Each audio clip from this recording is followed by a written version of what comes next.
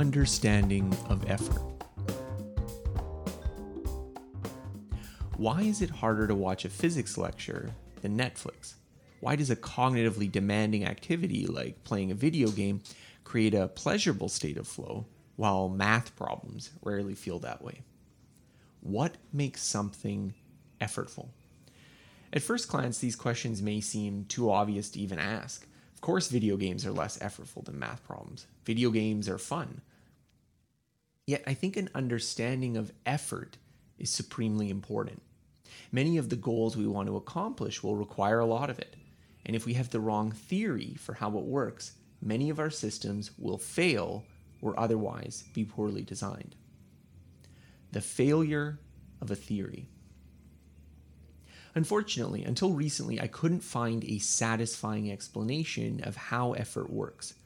The dominant model was Roy Baumeister's ego depletion theory. This argued that willpower was like a resource. Use it up, and you temporarily have none left. But like a muscle, it could be strengthened. Yet ego depletion theory was a major casualty in the replication crisis. Baumeister's preferred explanation for the source of the resource, glucose, ended up being wildly implausible. So this is why I was so excited to read the paper, An Opportunity Cost Model of Subjective Effort and Task Performance by Robert Kurzban and others. They suggest a new way of thinking about effort in terms of opportunity costs. So, reading from the abstract, specifically, certain computational mechanisms, especially those associated with executive function, can be deployed for only a limited number of simultaneous tasks at a given moment. Consequently, the deployment of these computational mechanisms carries an opportunity cost. That is, the next best use to which these systems might be put. We argue that the phenomenology of effort can be understood as the felt output of these cost-benefit computations. In turn, the subjective experience of effort motivates reducing deployment of these computational mechanisms in the service of the present task. The idea here is that the brain has many different functional centers.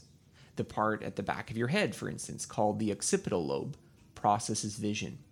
At the sides, there's audio processing and language comprehension. And a lot of these functional centers are more or less single purpose. Your visual cortex can process input from your eyes, but it can't suddenly switch to help you with hearing something better in case you're in a dark room and want to devote more mental bandwidth to listening to an audiobook, for instance. On the other hand, the frontal cortex, which includes centers believed to control central executive processing, is more flexible. It also makes connections through the basal ganglia, similar to the motor loop, which suggests that it may also be partly responsible for the experience of thoughts happening one at a time. Kurzban and his co-authors argue that since the executive has many possible uses, it would be adaptive to have a system that ensures it is being applied only to the most valuable activities. This experience of the cost and benefits of using this flexible resource would manifest itself as effort.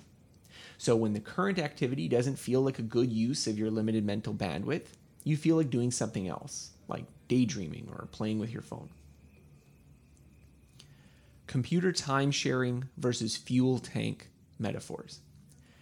While ego depletion is like a fuel tank, opportunity costs are more like computer time sharing. The computer resources don't get depleted or used up, but they are constrained, and thus effort would be the experience that what's occupying your executive processing just isn't worth it. So if you're like me and you remember when computers were slow, you have had the experience of trying to do something with a computer that's running a major background process, like a backup, a virus scan, or rendering operation. You want to play a game or watch a movie, but the game you want to play depends on the same computational resources as the background process. So you have to decide whether to shut it off or wait until it is finished.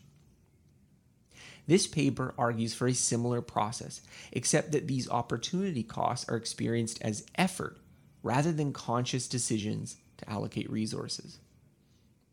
Applying this model of effort to your goals. So what does this model of effort say about striving that a resource theory gets wrong? I can think of a number of important implications.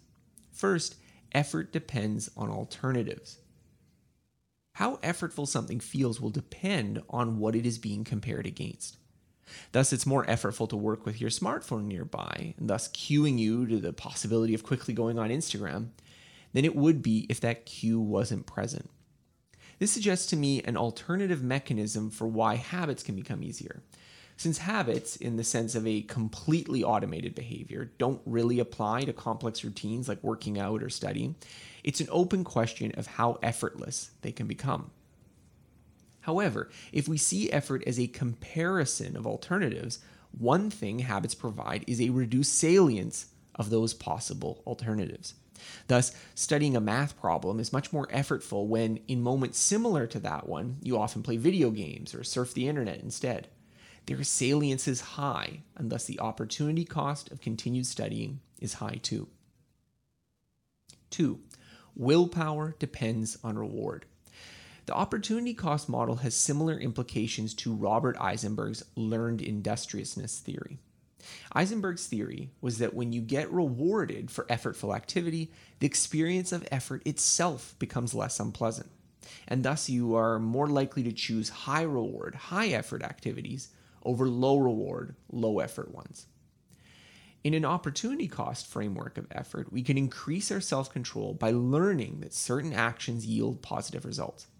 The authors give the example of a smoker resisting temptation a few times and thus giving evidence that this is an effective strategy, and thus making it more likely that they'll resist temptation in the future.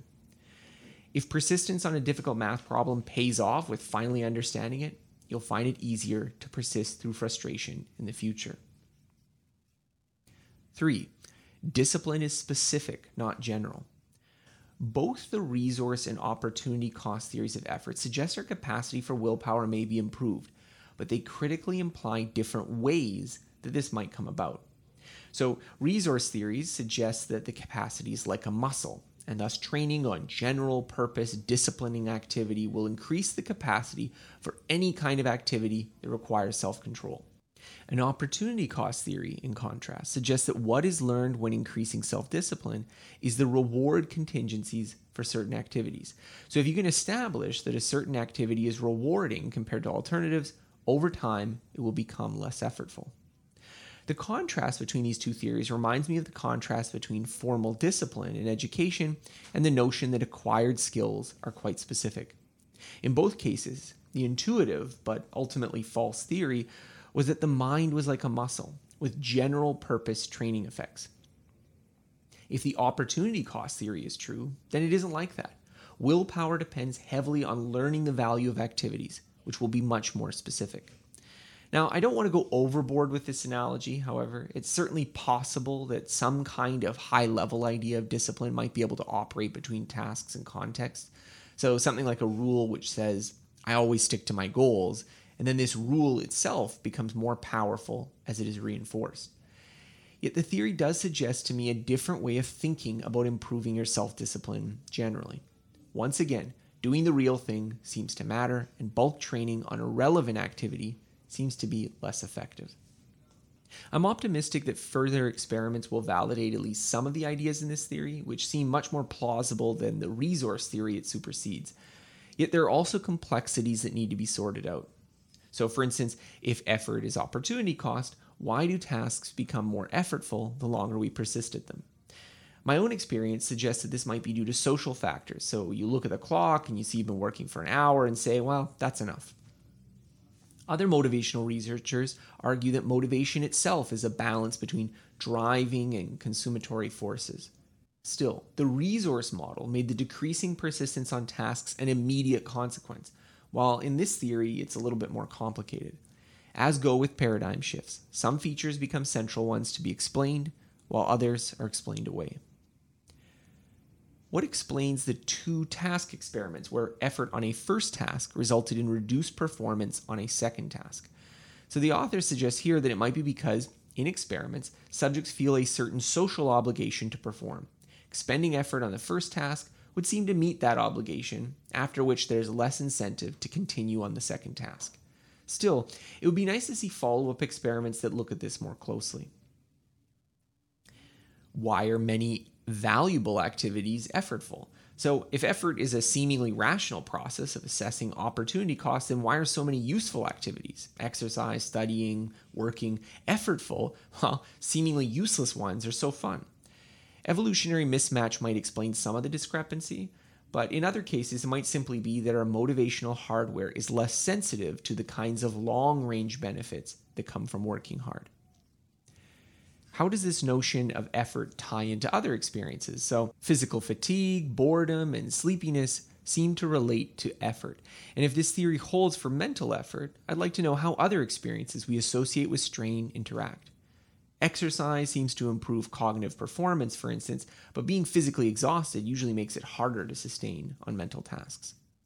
Effort is something we all know intimately, yet the precise causes are often mysterious. I'm excited by this theory because it seems to shed light on something that, perhaps because it is so close to our experience, we have a harder time understanding. Thanks for listening to this episode. More episodes like this can be found by searching for Scott Young Podcast on Apple Podcasts, Google Podcasts, Spotify, and on most other podcasting apps available on your smartphone.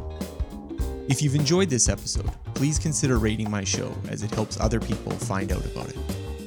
More of my work can be found on my website at scotthyung.com.